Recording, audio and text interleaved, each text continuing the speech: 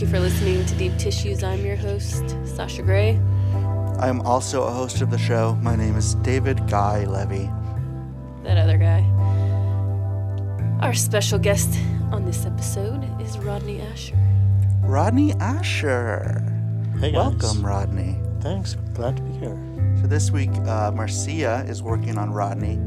I will be worked on by Ariana, and Sandra has Sasha. Sandra. Hey, Sandra. Hey, ladies. Hey, Sandra. Hello. Hello. How are you? Fabulous. Wonderful. Ariana, is this a new table? No. Does it feel New headrest, maybe? It might feel a little cushier, I hope. No. Is that how you it's, flirt, David? I'm Rodney. Hi, Rodney. I'm Marcia. Hey, Marcia. There we go. Alright, so what kind of massage are you looking for today? My back is still pretty tight and sore, so like, Oh, I'm you good. could get in there a little bit, I guess. Okay. And Insurance I need to know about? and Well, I up do here, have too, in the neck. a lot of. Right I've been in having this issues with my area. shoulder. I actually have bursitis in my left But full shoulder. disclosure, I had Okay, food deep poisoning tissue, please. yesterday, so Yeah, it's I'm about Stomach getting will over have it, to but go it still gives me easy. a little trouble. All right, so Rodney, I just overheard during this whole thing that you have some problem in your shoulder. Yeah, it's the glamorous shoulder issue of bursitis. What is bursitis, may I ask? Well, it's basically when you lift your arm up above your head, it hurts. Ow. I think it's brought on by carrying a certain 3-year-old on top of That's you. adorable. That Right? bursitis is adorable. Yeah. The compromise is someone else lifts him up and plops him down, and he's okay. It's only the extension that hurts. All right, Rodney. Well, welcome. Thanks. We have a tradition that we want to start. What's bothering you this week? Is there anything happening in your life that you'd like to discuss with us? Sasha laughs, but she knows this question's been coming the whole time. It's actually just physical stuff, It's just my darn shoulder, just my lower back and my neck. It's just spending, all day, every day in front of the computer. Some good essential oils for that. You want to put some deep relief over there? Sure. And then when you're... I'd like to be complaining about something a little more profound, but... At least, when you're not doing that, you have a 3-year-old to lug around for Yeah. exercise. But, mostly things are going okay, so, and I don't let the news bug me too much, so... How about you, Sasha? Is anything bothering you this week? Anything in yeah, your life that you just... it's gonna be kind of hard to talk. But it felt so good. It was just impossible to talk. What's bothering me? Well, as you guys might have heard me whispering over here, I had food poisoning. Oof. And Oh, it's the worst. so I'm just feeling a little slow, and it's kind of hard to, go from a week and a half ago getting in a car accident to now getting food poisoning. Oh, no. So I feel your pain, Rodney, of Yeah, I think you feel it more than I do. the physical bullshit overtaking your mental state. Just, I want to work and focus, and when these hiccups happen, sometimes it makes it more difficult. Huh. I'll tell you what's bothering me. I've been getting a lot of friend Facebook invites to play this thing called Candy Crush. I just got one as I shut off my phone. Yeah, you shut off your phone, right? Yeah. I'm never going to say yes. And I don't even know what this thing is, but no, I do not want to play Candy Crush. Nor do I want to play Princess in the Castle or... I never played Farmville. Yeah, Farmville was the first ignore. So, have you played, Rodney? Do you know what it is? No. I have no idea. Do any of you ladies know? Because I know Sasha doesn't know. All right. Well, that bothers me, too. If all these people are playing it and I still don't know what it is, but I get like 4 invites a week. I know a lot of people who do play it, but... Why That's do fine. they say you can go anything? harder. No, I it's rock just it like pretty hard. It's the next wave of how Angry Birds was huge now. So Candy William, Crush you is just huge. said from the booth you play this game. All the time. Can you explain quickly just what the game is? It's a 3 in a row type thing. Like that. What I does guess that mean? Like tic-tac-toe? Yeah, I mean, it's not like tic-tac-toe, but just like, I guess there was another one like Bejeweled or something like that, where you just get three of the same things in a row by swapping things back and forth. And then does it disappear and you have to do a new one? It's just kind of, it's just kind of a Tetris-y? mindless, Tetris type Okay, thing. so it's And a quick things go boom, things, you can, there's some strategic things you can play with. It's just a fun waste of time. Is there candy involved? There's video candy, yeah. Mm. Well, William, that sounds like a horrible waste of time. That's bothering me. Candy Crush is bothering David. You're so judgmental. What's it to you if William gets satisfaction out of playing that You're idiotic right. game? You were right. You know what? I'm sorry, William. I was being a hater. Whatever happened to Snake? They should bring back Snake? Remember on the old Oh, Nokia on the phone. Yeah. There's a great YouTube video, I love which that I will game. have to now post in the Twitter feed, and if I can remember to Facebook, where someone did Snake so well that it was like watching someone win March Madness at the buzzer in the end of the quarter. You don't even know what you're talking about anymore. I do, because the snake What do you mean got they did- so what do you mean they long did- that what do he you had mean to they use did- every pixel on his screen to play it. I would like to see this. I will post this. A good name for that game would be Too Big to Fail. Too big to fail. It's a great title. And ultimately, you do. That's the That's thing. He got to the kill screen, which is even cooler, because you can see like the machine say, "Well, that's it." Rodney, we as we like to do every time we have someone on, refresh ourselves. We've both seen it, but refresh ourselves with Room 237 again this week. For anyone who's listening, Room 237 is this awesome documentary where Rodney, you pitch it more than I do, but what did you do? Well, it takes a look at a half dozen people who are sort of obsessed with The Shining.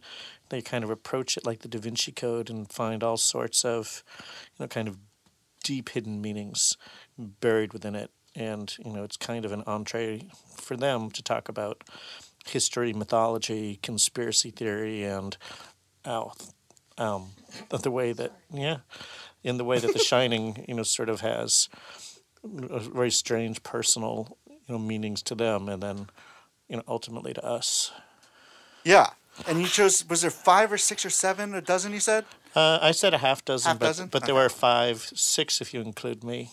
So, okay, so there were 6. And so one that Sasha had heard of, and I kind of kicking myself that I didn't go look into it more so I'd have some more information for you, was Sasha, well, you explain. Well, when I first heard about your film, I was like, oh, it's like all the YouTube shit I've watched, except put together very thoughtfully and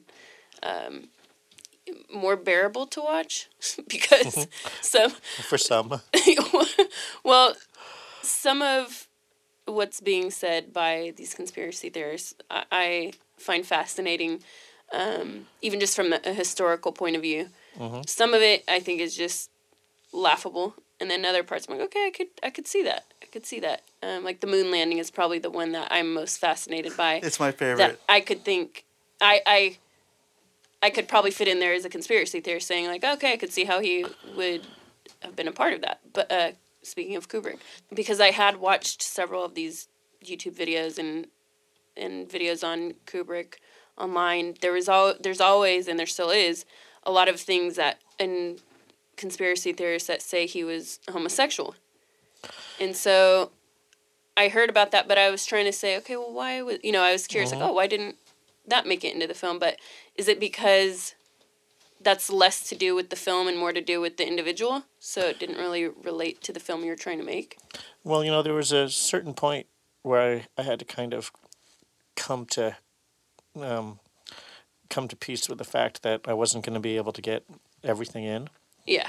And, that idea actually, I think, are you talking about, like, Bret Easton Ellis was writing about that? Yeah, he was too, yeah. Yeah, and in a way, when he started writing about it, I think the movie had already come out or it was already finished. Yeah. And I briefly toyed with the idea of talking to him as a special feature for the DVD, cool. which would have been fun. But I didn't find a ton of other stuff about it. And it didn't tie into some other greater things. Yeah. Again, a question that comes up with a lot of these people in a lot of these ideas, is how much of themselves people are seeing reflected back at them. Right. But, that also begs another question that if you shared something in common with him, you might recognize something that somebody else wouldn't. Not because you're only seeing, your own idea back, but that you and he share something in common. Right. That's part of the World War II thing is, Professor Jeffrey Cox is talking about these allusions to World War II and the Holocaust that he sees inside of the film. And part of his explanation of that is, the evidence there is about how interested in the subject, Stanley Kubrick was. So, I actually like that scene in Cruising with the hankies. It's a code. Something people use all sorts of codes. Yeah. That people like them recognize, but that the general public doesn't even know that there's a message at all, let alone understand it. I don't remember the woman's name, but the lady who was talking about the Minotaur, and she said, "Oh, it's a Minotaur in the ski poster." That one I think bothered me the most, but it's. Well, it didn't bother me, but I think it sent the message of the movie too, which was we don't necessarily agree with the people we're talking to all the time about what they're saying here. Because I felt like, to me, that was an obvious, wow, you're really grasping at straws theory. Well, I try not to be judgmental about any of this stuff, and I can very quickly see that a mythological understanding of the story, a mythological look at the movie makes sense. With the maze, with the labyrinth, that is an element that he introduced into the movie. There's no maze in the book. Oh, that is true. He did introduce the maze to The Shining, because that wasn't in the book. And a Minotaur is a key symbol of a maze, so and the poster's it makes sense to continue that work. And the poster's a skiing poster, and it's actually kind of a strange thing to be the hotel, considering that it's a summer resort. Yeah. You might say they're both in Colorado, but if you're up at Big Bear, at a resort, you wouldn't necessarily see a poster for surfing in Malibu. Well, to be fair, I've seen when someone points to a cloud and says that looks like a tree, I go, oh yeah, I can see that. And when I was looking at the ski poster, I was like, I don't see a fucking Minotaur. One thing I've enjoyed is that I've heard each of the commentators, each of the five people, described as either the most or the least believable, from different folks, and So there's a debate around that. Oh, sure, and the yardstick of, and I think it gets into interesting questions of even, what does it mean to be right in this context? Like, if the only thing you'll accept is a symbol that you can verify that Kubrick put into the film for that purpose and only that purpose, that's going to be a very small number of things that you're going to be allowed to consider legitimate. I have a bold question then. What piece in the movie, or pieces, did you find yourself not only helping, explain it through the film, but also thinking, yeah, I totally think this is true? Well, that would be cheating. I know. I knew it was a bold question because I know you probably don't want to analyze any of the movie for anybody. Well, I tried to believe everything I tried to be an advocate for each point of view as I was working on them all, and knowing that, and purposefully that in introducing different ideas that would contradict one another, in allowing for, that complexity to kind of stay there and that kind of impossible challenge to put them together. Though I would get kind of excited when they would unexpectedly come together. Like I met the moon landing guy at a festival, Jay Widener, and I had a really interesting conversation with him because he said, I never bought any of that was World this War. Before the film or after? No, this was after the film. Yeah. This is for a screening, and he said, I never bought any of that World War II stuff, but as I continued to think about it, I realized that the moon landing and the space program was designed, or it had its origins in patrioted, German scientists who built the American space program after the war. So it all, kind of converges at a certain point. Interesting. I think there's convenient things too. I think just because Space is so unknown. space, yeah, I mean, well, it's like, well, we kept going to space and we have a lot more better footage. So I can understand maybe the camera wasn't working and they needed an iconic moment and they had something to back up, or I don't know. Well, I mean, it's a more conservative reading on the same symbols, meaning the same thing too, which is that There's pattern recognition too in humans. yeah, well, there's pattern recognition from the audience, and then there's pattern making, by the filmmaker, and sometimes it's on purpose, or sometimes it's not. Like if you're watching Nightmare on Elm Street Part 2, Freddy's Revenge, and you're listening to the DVD commentary, as I recommend you do, you'll realize that although that movie is just loaded with homoerotic imagery, the director claims to have been completely unaware of it while he was making it, but that doesn't mean that stuff's not in the film and that it's not. Because if it's being interpreted, it's there. It exists well, now. I mean, the audience brings a lot to it, but I mean, man, if you see that locker room scene and don't see it, there's something wrong with you. Well, your film then basically also has a thesis in itself then, which is there's a point where the art itself is no longer controlled by the artist. Sure, or it's a question that gets asked, Yeah. Who's responsible, who gets to decide what something means? Is it the artist or the audience? Or the person who's affected by it. Who gets to decide what something means? I don't think Martin Scorsese meant that Taxi Driver was supposed to. Oh wait, who did he shoot at? Did that guy shoot after watching Taxi Driver? Martin Scorsese? No, he didn't. Oh, the DP. Hinckley. He tried to assassinate. Didn't he try to assassinate the president? Oh. Reagan was it the guy who shot Reagan? The guy who watched the movie. And didn't he and he stalk blamed Jodie it on Foster? Yeah. Yeah. So there's Jodie Foster stalking and then an assassination attempt. Yeah. Yeah. I don't think I You're said that blanking in a on way the that made assassin's sense name, because. which is, good. Because why give him any But I more don't think screen Taxi time? Driver meant kill the president. But Yeah. that was someone else's takeaway. That's interesting. I have a question. I'm curious. Like you said, you had to sort of choose what to include and what to leave out in the documentary. Sure. But what was that process like for you in pre-production and while filming? Like, were there things you ended up cutting out, or did you try and structure your story around the people you ended up most interested by? Yeah, well, me and my producer Tim Kirk, we kind of sat down and we did we read all we could, for 6 months, 8 months, and tried to get our heads around most all the significant things that have been said around the movie. And, some of them were very obvious, like, the moon landing or the Native American symbols and who would be the spokesperson for those ideas. But there was also things like a lot of people do numerology, adding up the numbers 2, 3, and 7 and the recurring 42s and 12s and, trying to find a spokesman for that idea. So in a way, some of that was cast, like trying to find different voices for different major ideas. Oh, interesting. And then unexpected things would happen as we would go. Like I was talking to, actually the writer Jonathan Lethem has written a lot about Kubrick, so I thought he might be a interesting person to say something about The Shining.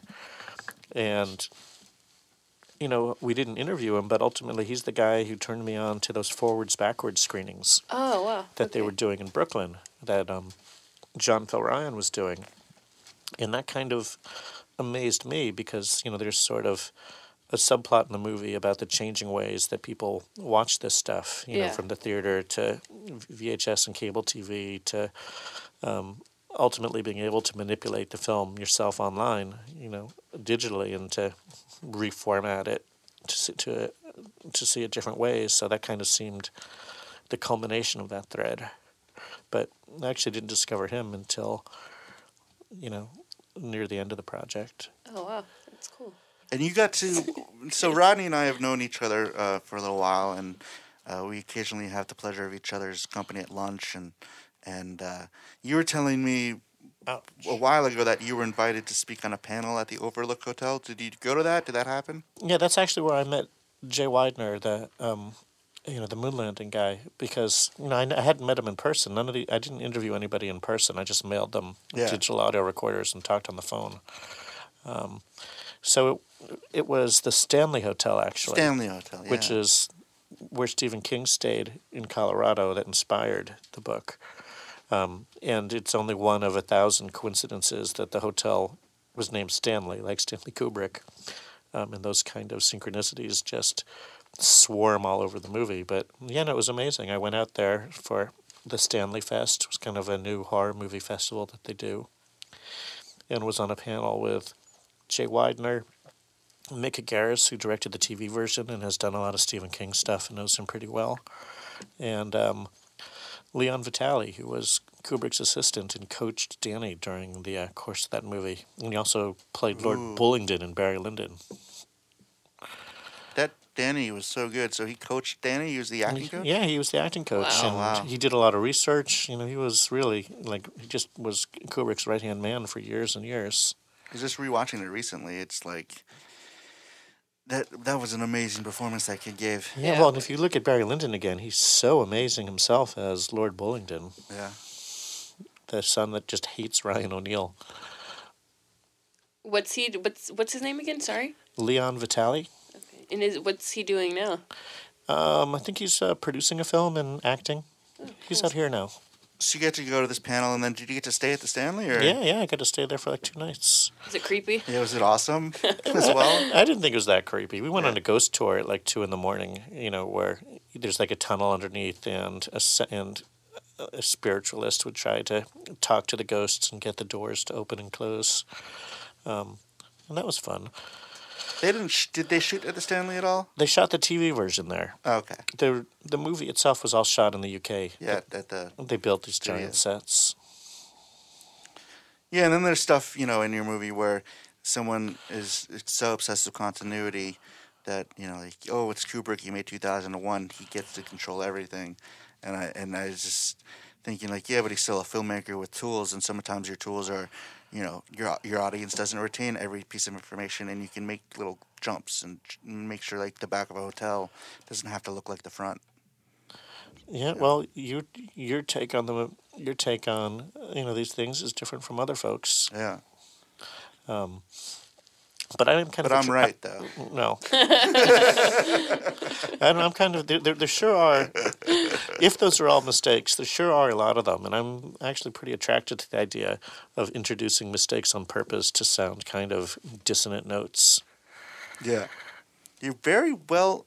You're sort of like the guardian of the interpretation of The Shining, because I get to, I think, really validate any personal interpretations.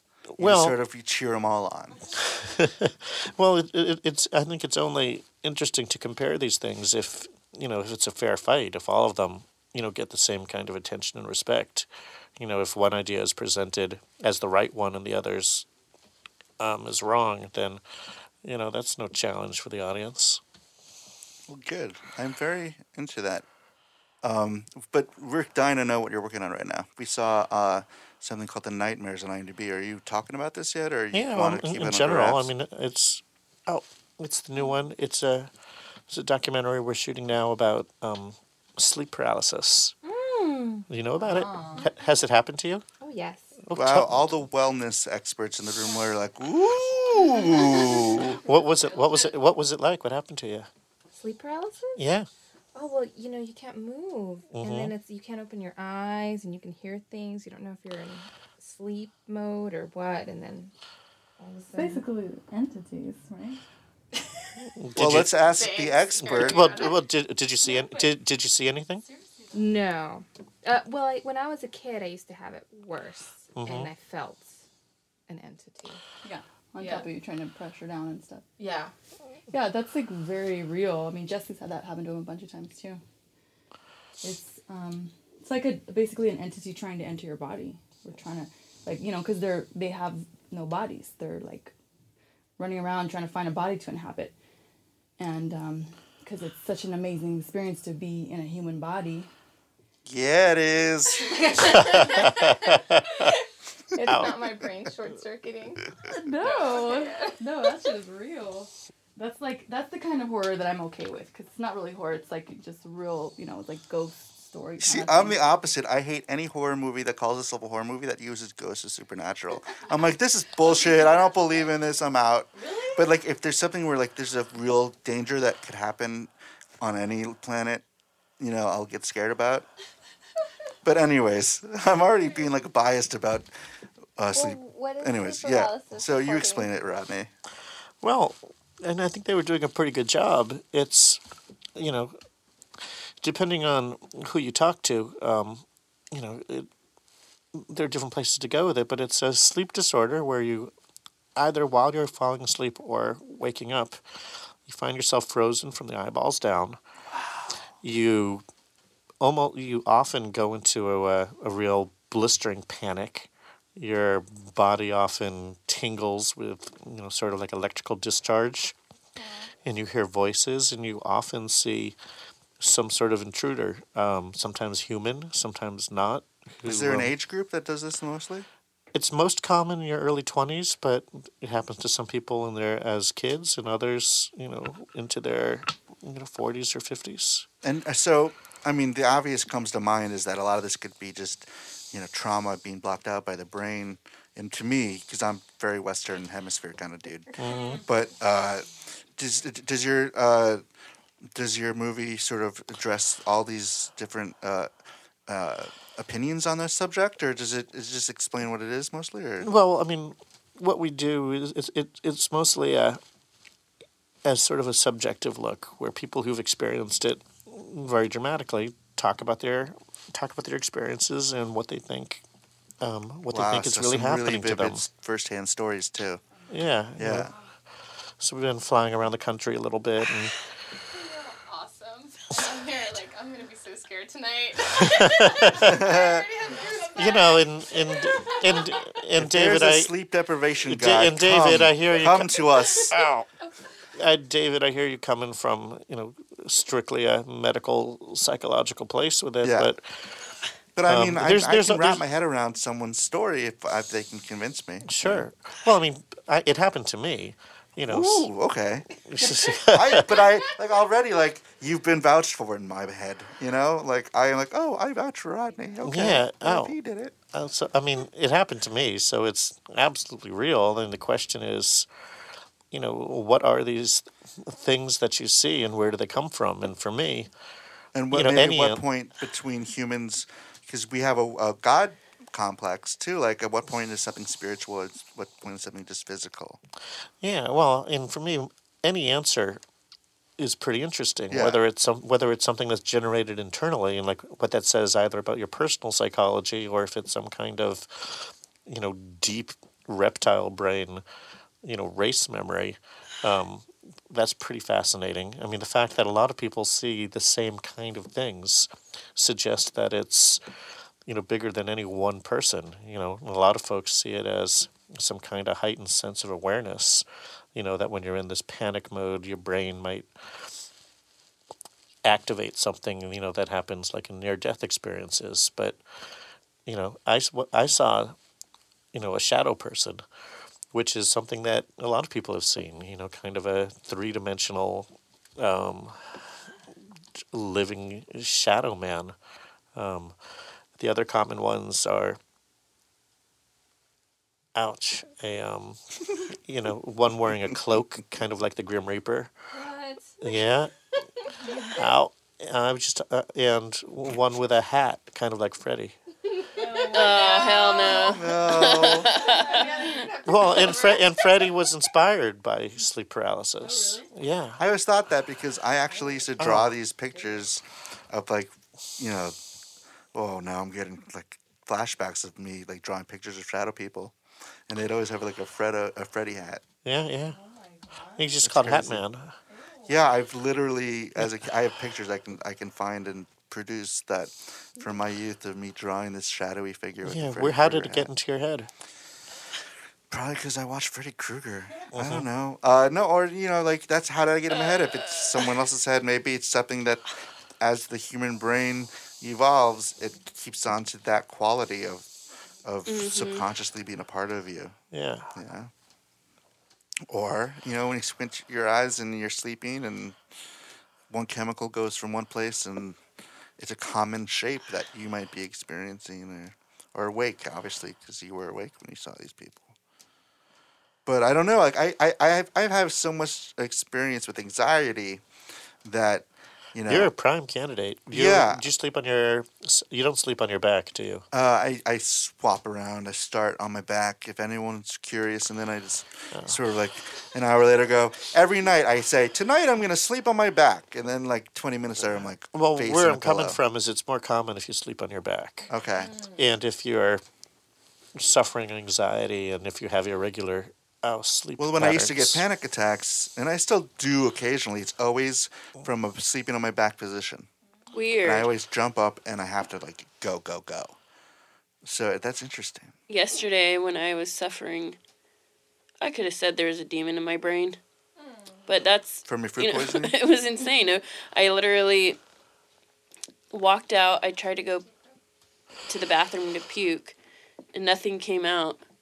And I walked towards my bed, and I collapsed on the floor with my barf bucket. Awesome story. And there's just this piercing, ringing sound in my head. And the next thing I know, my boyfriend is slapping me in the face, and I'm clear on the other side of the room next to my dog bed. And Whoa. he's like, "Wake up! What the hell?" And he's literally having to smack me awake. And as he woke me, I realized I wasn't breathing. Wow. And then that kind of happened throughout the rest of the morning and afternoon, where I would go, I moved downstairs to the couch, and I would start to nod out, and then I would find myself not breathing and have to wake back up. So that was scary. Have you had that not breathing issue before? I've had it once or twice, like 7, 8 years ago. And I was really violently ill yesterday. And that's what I attribute it to. But all the other, it happened twice. Well, you were quite also a long time ago, and it was definitely from stress. you had food poisoning, so were you fading in and out of consciousness, or? I was, but I would that's catch... the Freddy Krueger thing. He was always based on dreams. So there's got to be some sort of place that it shouts to me that in a waking or sleep, coming to a waking state. Is this where it always happens, or is it? Oh, is it ever just I'm having lunch at my desk and there's a shadow person? You've never heard that story. Oh, does it ever happen during the day? Yeah, is it a waking state kind of a phenomenon? Well, typically it happens as you're going to sleep or coming out.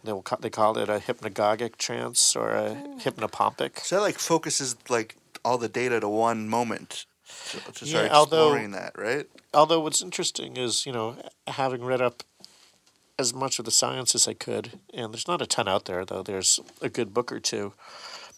As I talk to different people, none of them fit, into any neat categories. There's always a spillover, and some people who have seen unusual things, during their waking life, or, even, people who work on the crew. There's a guy who would sort of have had a strange consecutive experience where he would have sleep paralysis, and then after he got up, he would see little gremlins sitting on his furniture. What the fuck? And there's a painting, from the 1800s called The Nightmare. I'm sure you've seen it. It's kind of a famous painting of a woman sprawled on a couch on a couch or a bed with a little gremlin sitting on her chest, and a horse kind of poking out from the shadows. And it's often used to illustrate.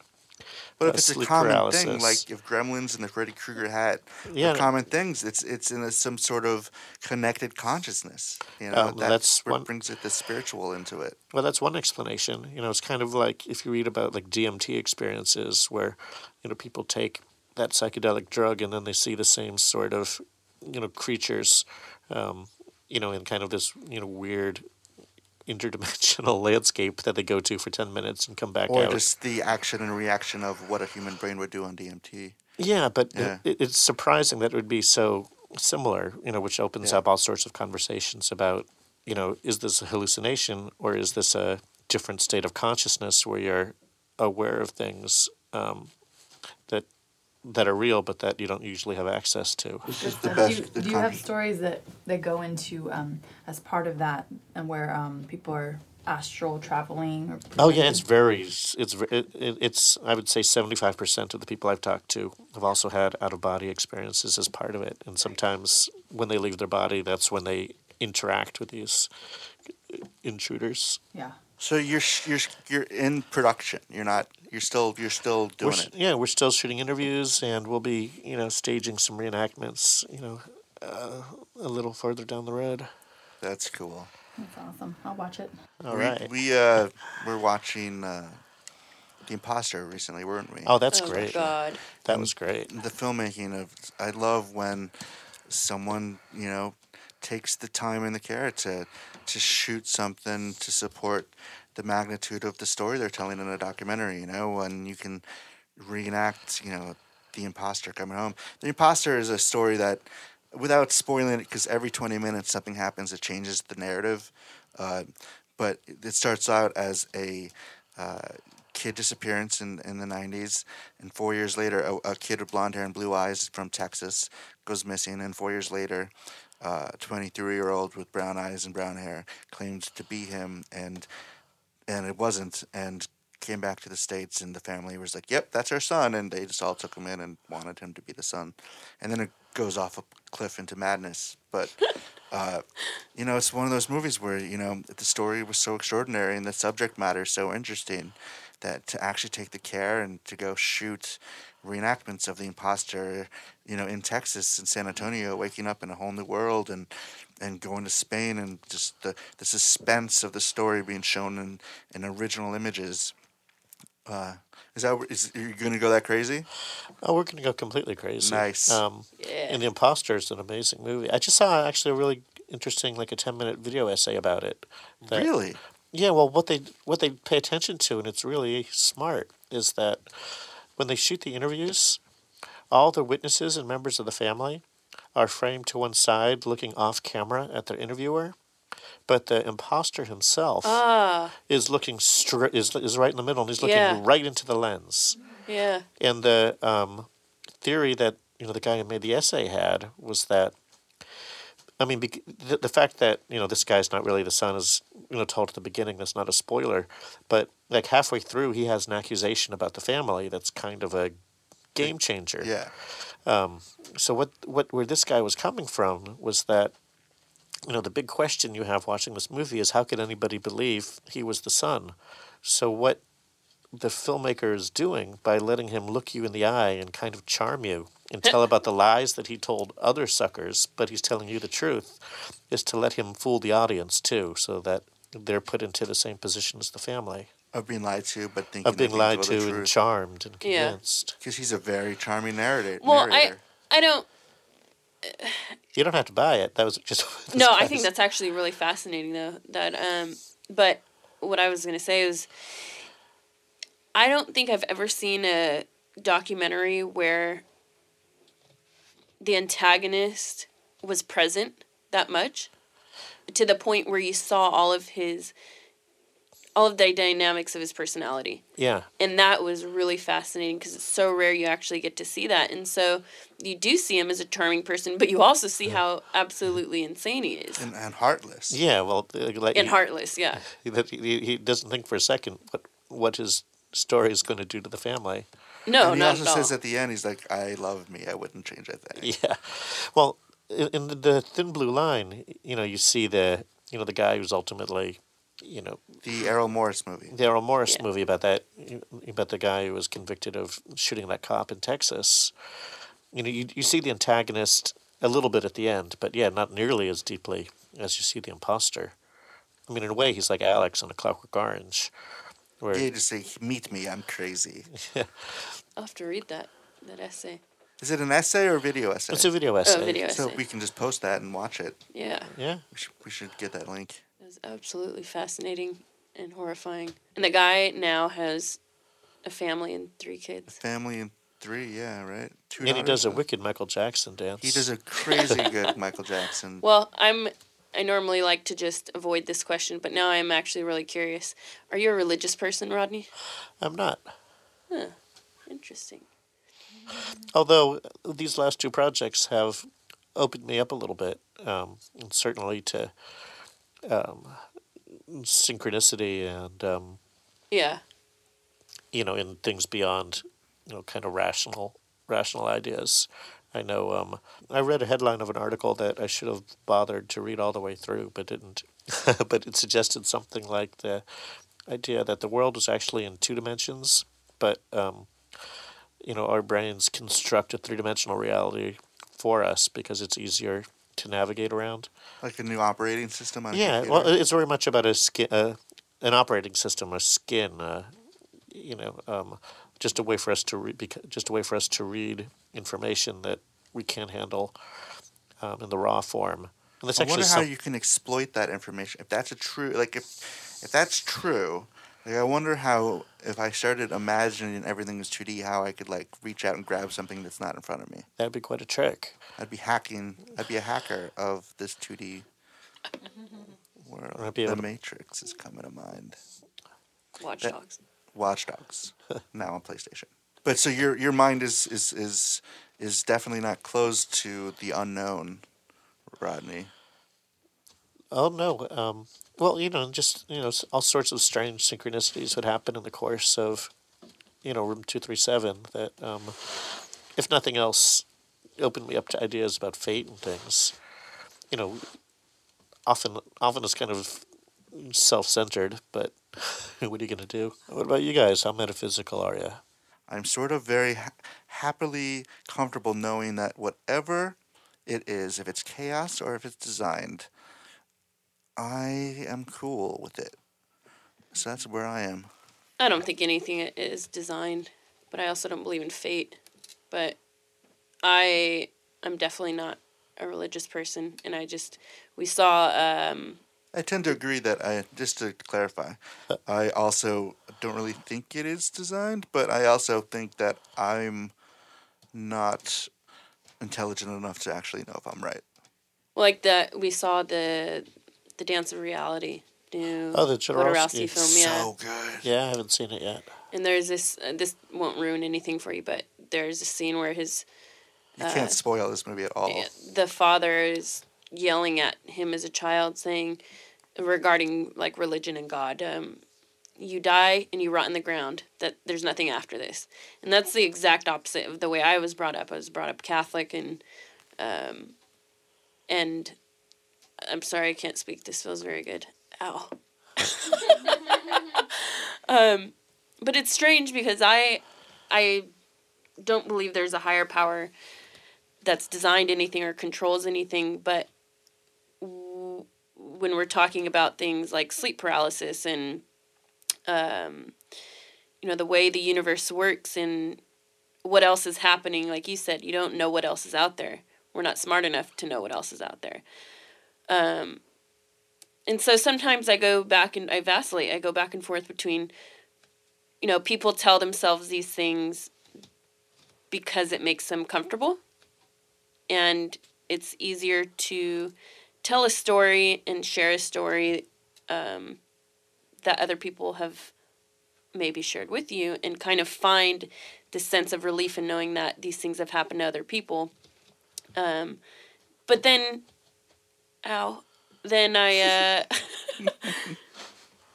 then these things like sleep paralysis, like which we're talking about, there is part of me that believes, okay, what else is out there possibly coexisting with us right now? And so I do feel conflicted sometimes, but I definitely don't believe in a higher power that is controlling all of this. And sometimes I wish I did. Sometimes when I'm really stressed out. There are days I just wish I believed in Jesus. I'm like, oh, please let's flip that switch, please. Life would be so much more, I could just relax. I wouldn't get massaged anymore because I wouldn't be stressed out. I'd be like, cool, Jesus lived, Sorry, I interrupted you, Sasha. No, it's okay. I could barely hold any of that together because I can't even focus. There's a segment coming up in a show which I always dread called "This is the time where we all flip over," because they're working on my feet right now, and I can just tell that's right before the moment, and it's the worst because I love the first half. It's also the worst because like, oh, Christmas is almost over, my birthday is almost over. It's like, oh, I gotta almost not get massaged. Oh, it's Sunday. Okay. It's like when you begin your second term as the president. Guys, it's not as cool up here as it was down there. Gotta give love to both sides. No, you gotta give love to your front. My core is sort of killing me this week, so feel free to work my ribs and stuff like that. Yeah, I've been exercising. Isn't that weird? Now that I'm an audio podcast, I gotta look good. Did I just hear that, Sasha, that you're not flipping over? Not yet. Oh, you're so I didn't jealous know of you you. could say no. Yeah. I'm good. Just keep going. You could actually get it. That's like telling an architect not to put a roof on your house. The last finishing. Yes. I don't need a roof. I kind of like the sun. Okay, Sasha, you still face down? I am. I hate Let's you. continue. You don't have to know that, though. Stop flipping over unless we all flip over. Well, sometimes it just doesn't work that way. Yeah. You get a food poisoning pass. You know what you can do next time is take some peppermint essential oil. Peppermint essential oil for food poisoning? Oh yeah, it will kill it in about 5 minutes. What? Swear to God. Now, this is not FDA vouched for information, listeners. No, but it is absolutely. It's been at least 15 times that's been successful right in front of my eyes. So how much do you take? You take about 5 drops. 5 drops through just an essential oil. You can just eat these things, right? You don't need to you don't want to get get one just from a store. You want to get a good quality one. Like from a food supplier. Well, I use Young Living, so you could get it through Young Living. Young Living. Yeah. This show. But you want to get one that's food grade because you want to be able to take it internally. If you go to the store, you're going to find a lot that say not for internal consumption. Don't use those. You can. I have, but I wouldn't recommend it. Especially if you've had food poisoning. Because they might have pesticides or whatever in there. So you just don't want to add chemicals to your body. But you take about 5 drops in a glass of water. You just drink that down, in a minute. And it'll just totally clear your food poisoning in about 5 minutes. Do you throw up more? Is that why? No. It actually just kills all the germs and all the parasites or whatever you ingested. It just somehow, and then it settles the stomach, and it's really amazing. So I got to do something cool this week. I want to sort of flip the script a little now that we flipped over and talk about this situation I was in and how awesome this new service TaskRabbit is. There's this really cool pop-up scene happening where people are opening pop-up restaurants. They'll get a warehouse, or they'll get an apartment, or they'll find squat somewhere and they'll put in a really good meal in this space and design this space, and you just gotta sort of find it. So there's this pop-up restaurant, and it's an excellent place to take a date. And so I took a date there, and we get there, and the thing that I didn't know, but apparently everyone else who was going, the other 12 or 15 people who were going this evening did know, was that it's BYOB, which makes total sense. You can't have a liquor license probably if you're only going to be open for 3 or 4 days. It was also seemed like one of these events that this was going to be 3 hours, and we're at a communal table with 15 people we don't know. We're going to want to be drinking some wine, and I look at her. I'm like, I didn't know there was BYOB. She's like, you didn't? And I was like, oh no. And so pulled out my phone and used this app called TaskRabbit, which is the Uber of errands. What? No way. But who told you about this? Well, so my date was you should use TaskRabbit. So I was like, of course. But I was, to be fair, I told her what TaskRabbit was in the first place. Yeah. But she did say, TaskRabbit. And I was like, okay, this is a perfect excuse to see what the technology can do. And put an ad. It took 10 seconds because the app is so perfectly designed. It took 10 seconds to say, I'm at a dinner. It's already, service has begun. There's 9 courses. We're on 3. I need someone here by like the 5th course with 2 bottles of wine. I need to go to this wine store in Silver Lake. I need you to bring this address in Atwater. And I said, and I was like, and I need this done like that quickly. And because like TaskRabbit is a negotiable thing, you can then list your job and be like, oh, you need it. I'll pay someone $20 to get me wine, and someone will take 3 hours to do it for you, and be like, great. Or you can be like, I'll pay you like $65, and you do it now. And then people are like, oh, that's okay, yeah. And so I posted it, and within a minute had a TaskRabbit saying, I got the job. I'm on the way to the Silver Lake place, the wine store, and I'll be at your place in 15 minutes. And I was like, this is so cool. And then 15 minutes later, he's like, I'm outside. And I stood outside. There's a guy with 2 amazing bottles of wine that the guy at the store talked him through.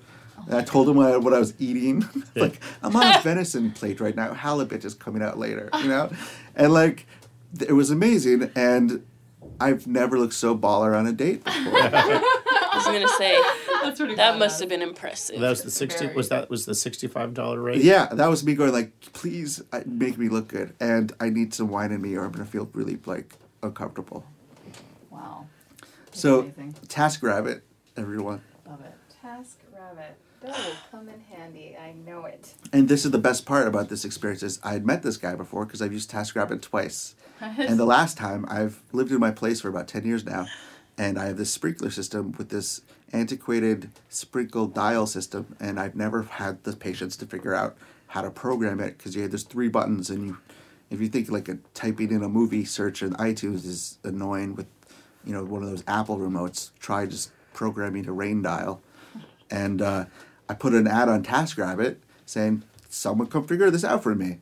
And for $50, someone came who had a software engineering degree from MIT. Who was just out of work. He's like, yeah, I'll do that.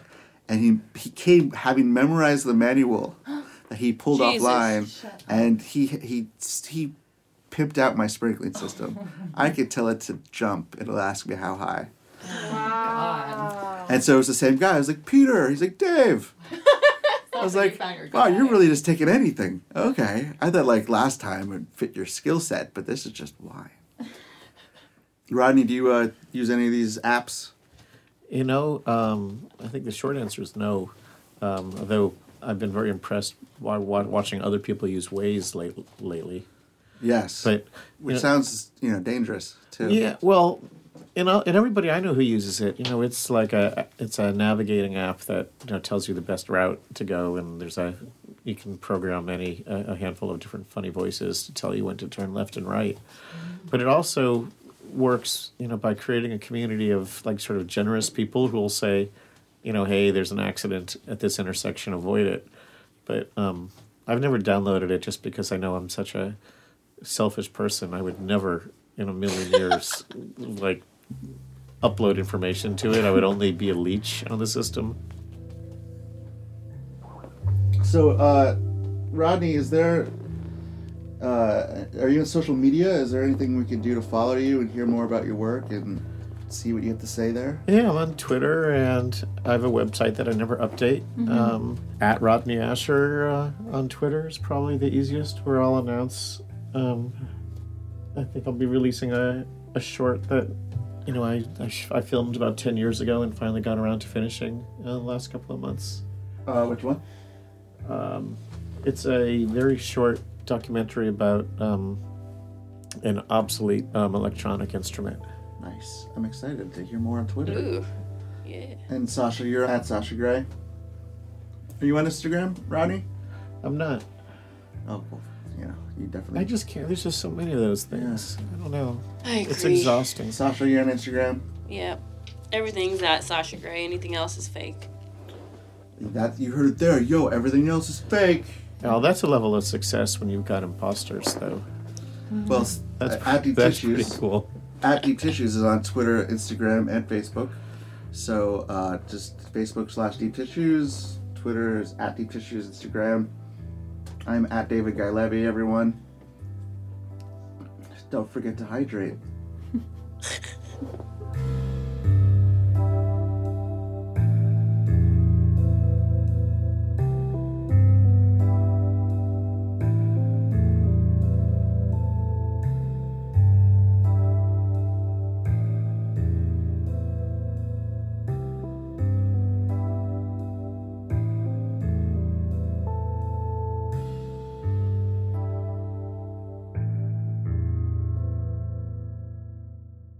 Sasha, that was totally a horrible step to take. I was getting undressed. Don't worry, I wasn't looking.